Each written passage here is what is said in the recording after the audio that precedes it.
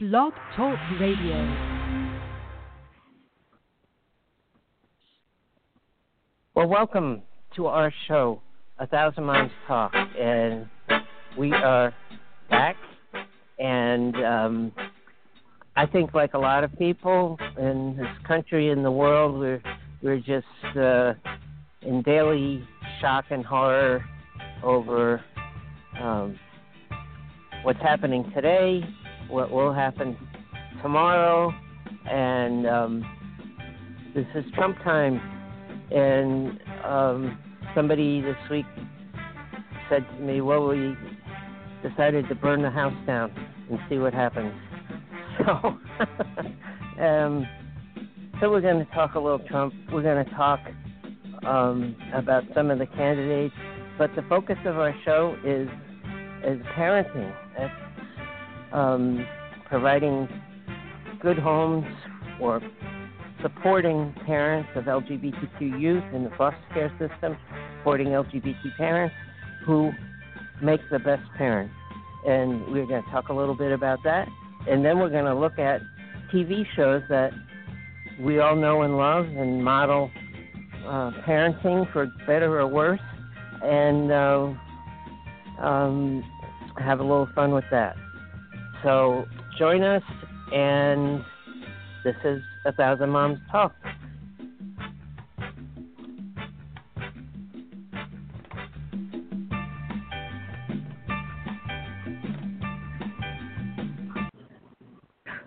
Well, welcome to our podcast. Podcast is a hot word, and joining us is our friend and colleague, Dr. Ray Working. Hey, Dr. Ray.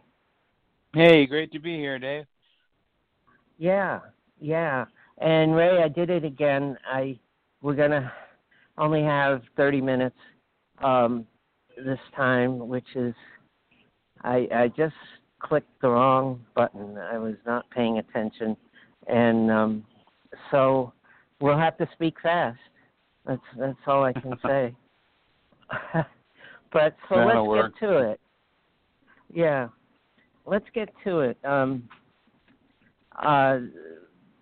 What did you see, and what did you think of those hearings on in Congress yesterday, tearing apart Trump's ridiculous, stupid acting attorney general? It just showed to me that what a fraud this all is, and finally, somehow, Democrats have a voice, and they just shredded this guy, and reminded me a bit of Watergate.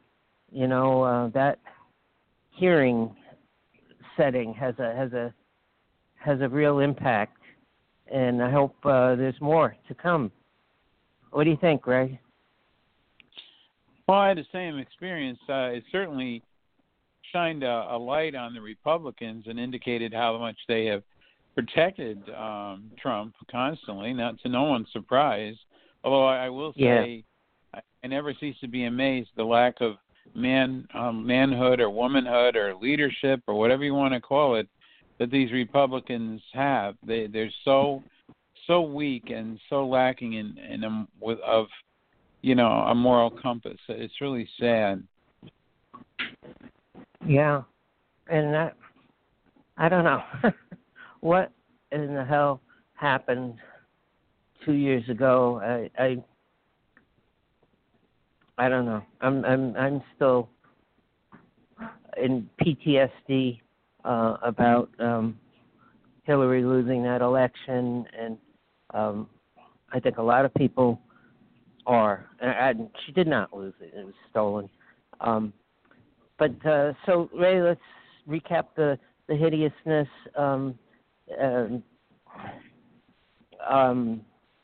We have I don't even know where to start, but that whatever's going on down in Virginia is really crazy. And call me a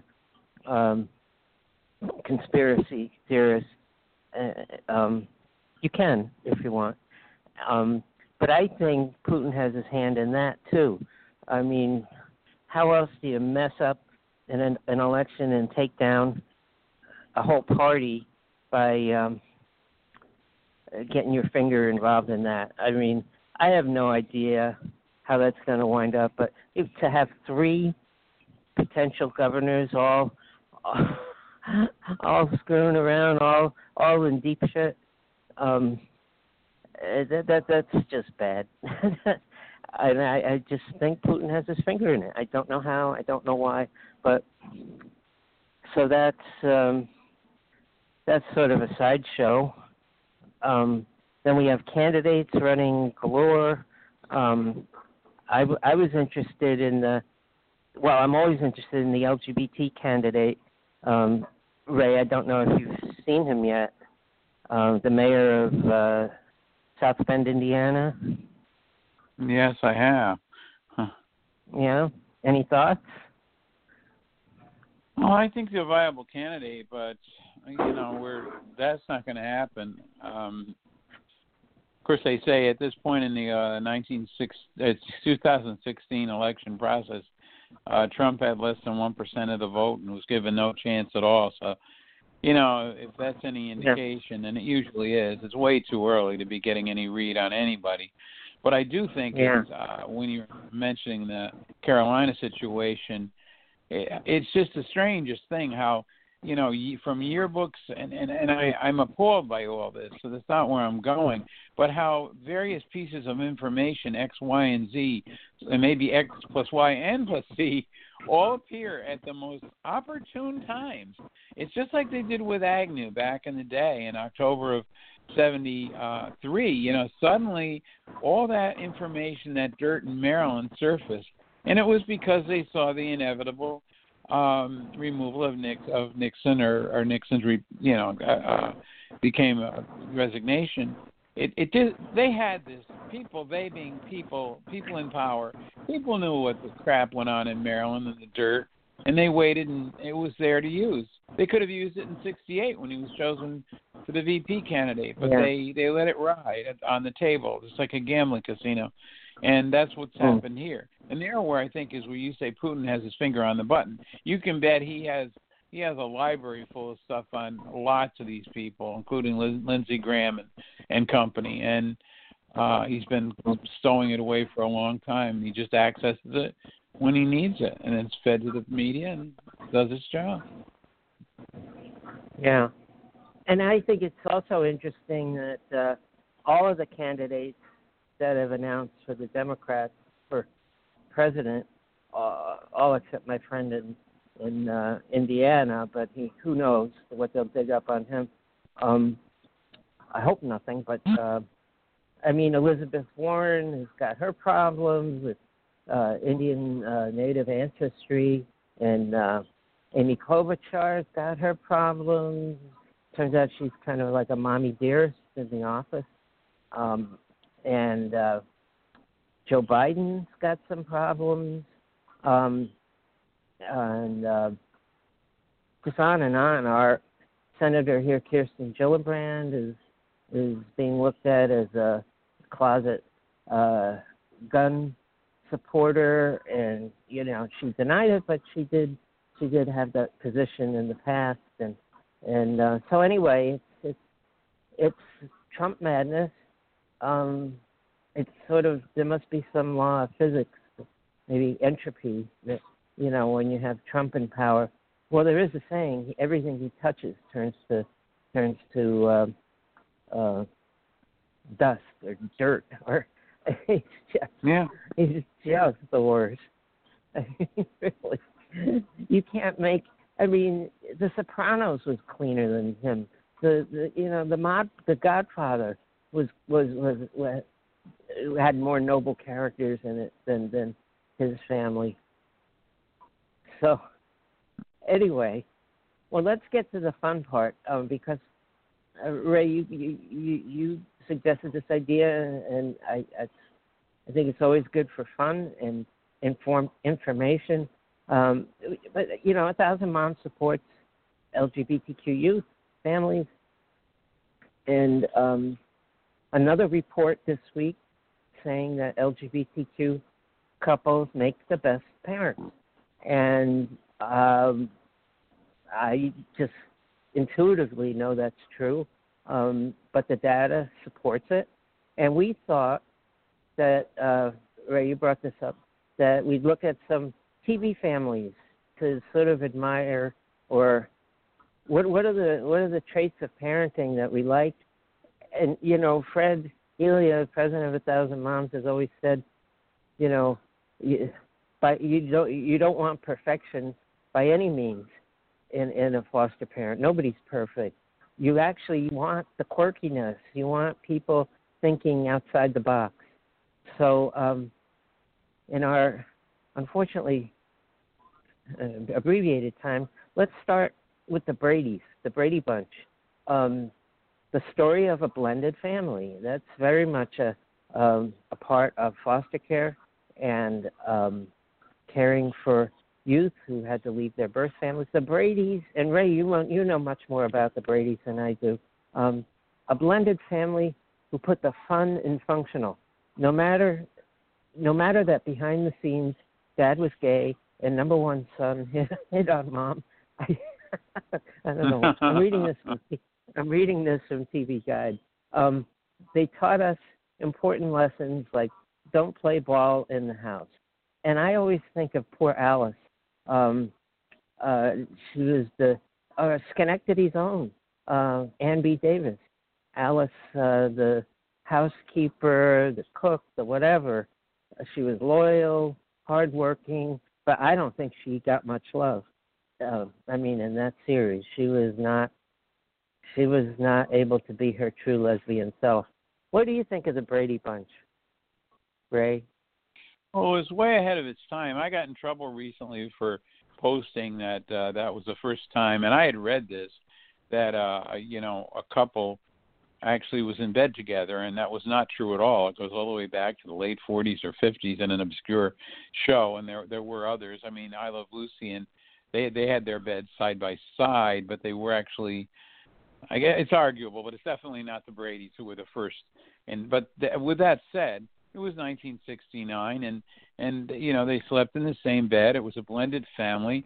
It was, and the whole idea that Alice had to call Mr. and Mrs. Brady by their full formal names said something. But with that, there's a lot you could take out of there. The show never did more than crack the top 30. It was never in the top 10, and yet it's probably one of the most remembered sitcoms. It certainly has one of the top 5, theme songs as far as who can sing it, right up there with the Beverly Hillbillies or Gilligan's Island.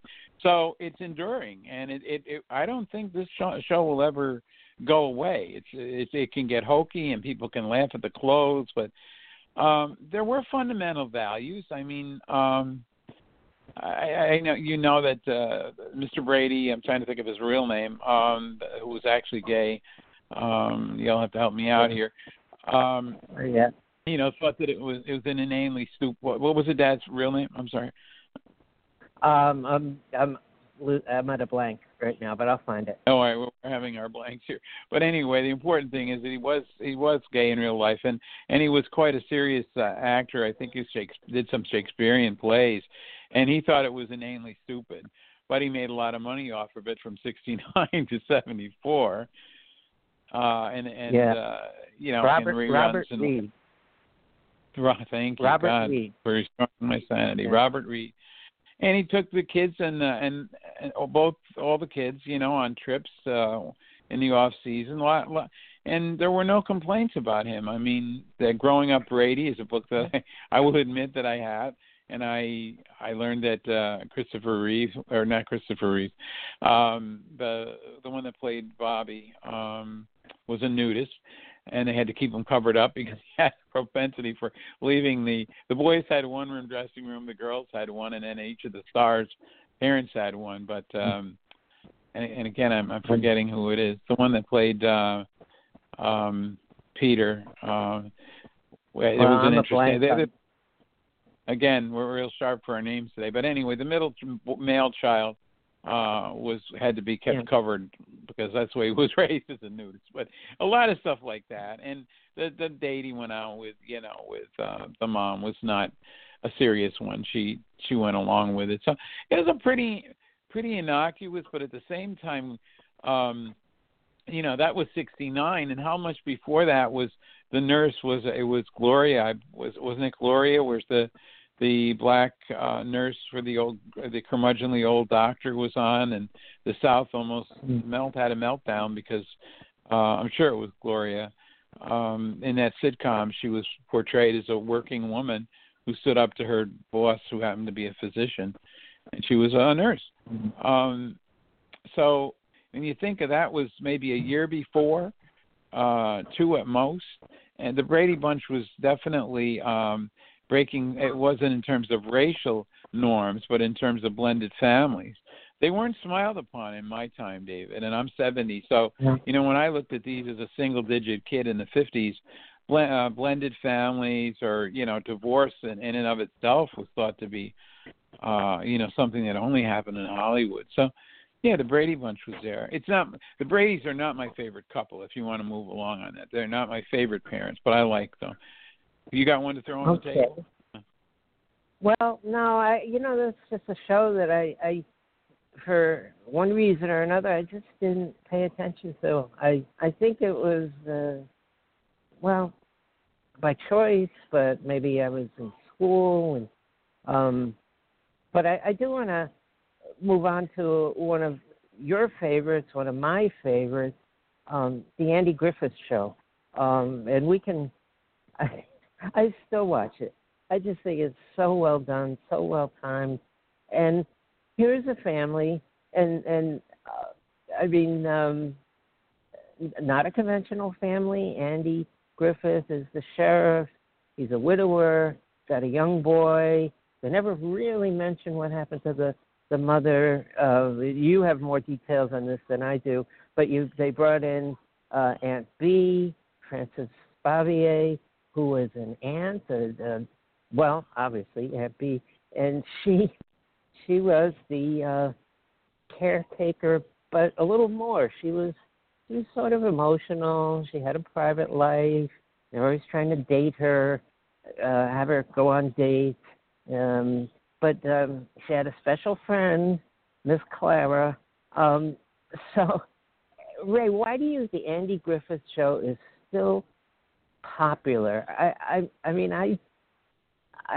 can't, other than it's just quality, well done, funny in the right spot, not threatening. What are your thoughts on Andy Griffith and that show? I too share your feelings, and we looked at the ratings. Ryan Smith on my show, who does that kind of things, and it's the most quote unquote repeatable show there is. They get the highest amount of money for advertising because you can put that on at any time of the day and it will work. Something like Welcome Back, Kotter just crashed and burned. I Love Lucy doesn't have the pull that it did. I mean, it's grown old, but not Andy Griffith. I mean, even though it started in 60 and went to 68 prior to maybe RFD when it segued when Andy and Helen got married. The why, I think, is something I experienced.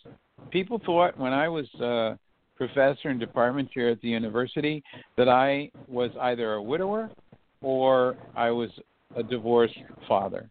And I had a picture of myself and my partner's son on my desk, and that's all it took. And that persona was something that profile was loved. They felt something in their hearts for a single dad bringing up a child, and I think that had something to do with it. And Aunt B got to get into the mix, get into the equation, and then you throw in the foil Don Knotts. And Andy thought the show was done when they took Gomer out, and then the next year they took out our Don Knotts quit, and maybe our Gomer Pyle was the new show for the year before for Gomer.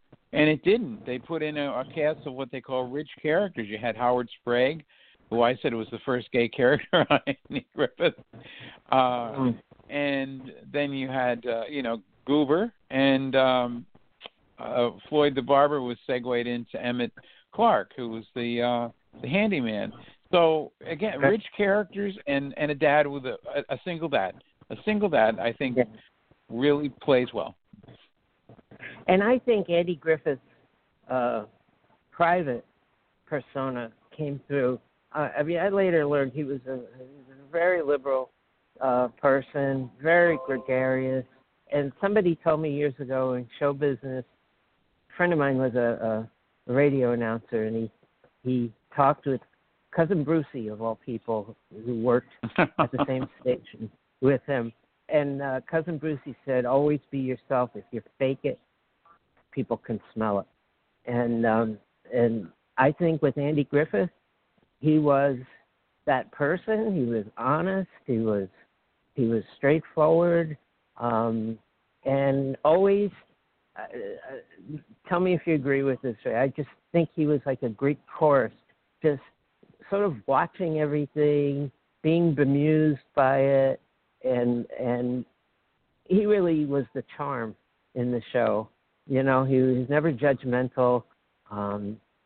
He would have a temper, but he would always forgive. I think he was the rock of that show. What do you think, Chris? Oh, I absolutely agree.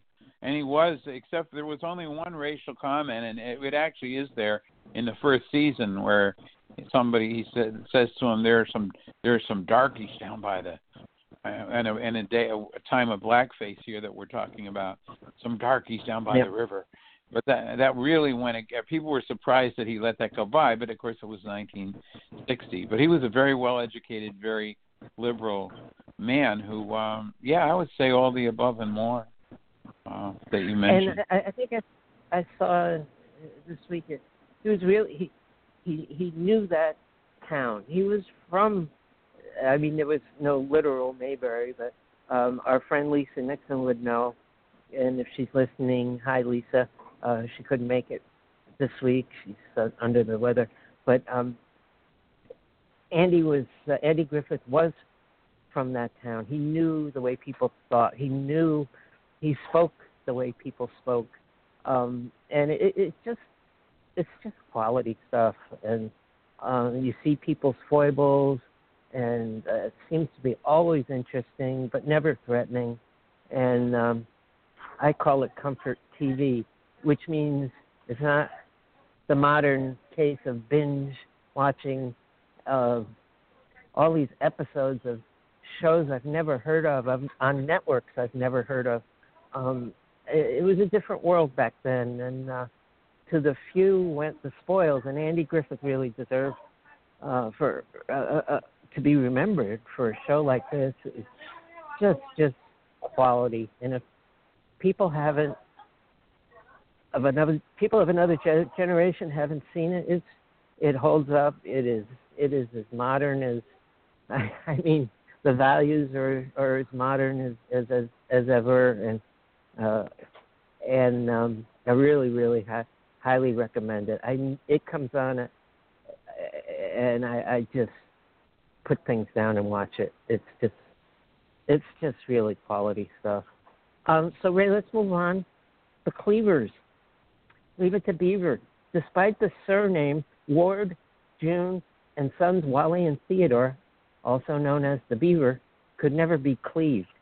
You don't have to be a suck-up like Eddie Haskell to pay them a compliment.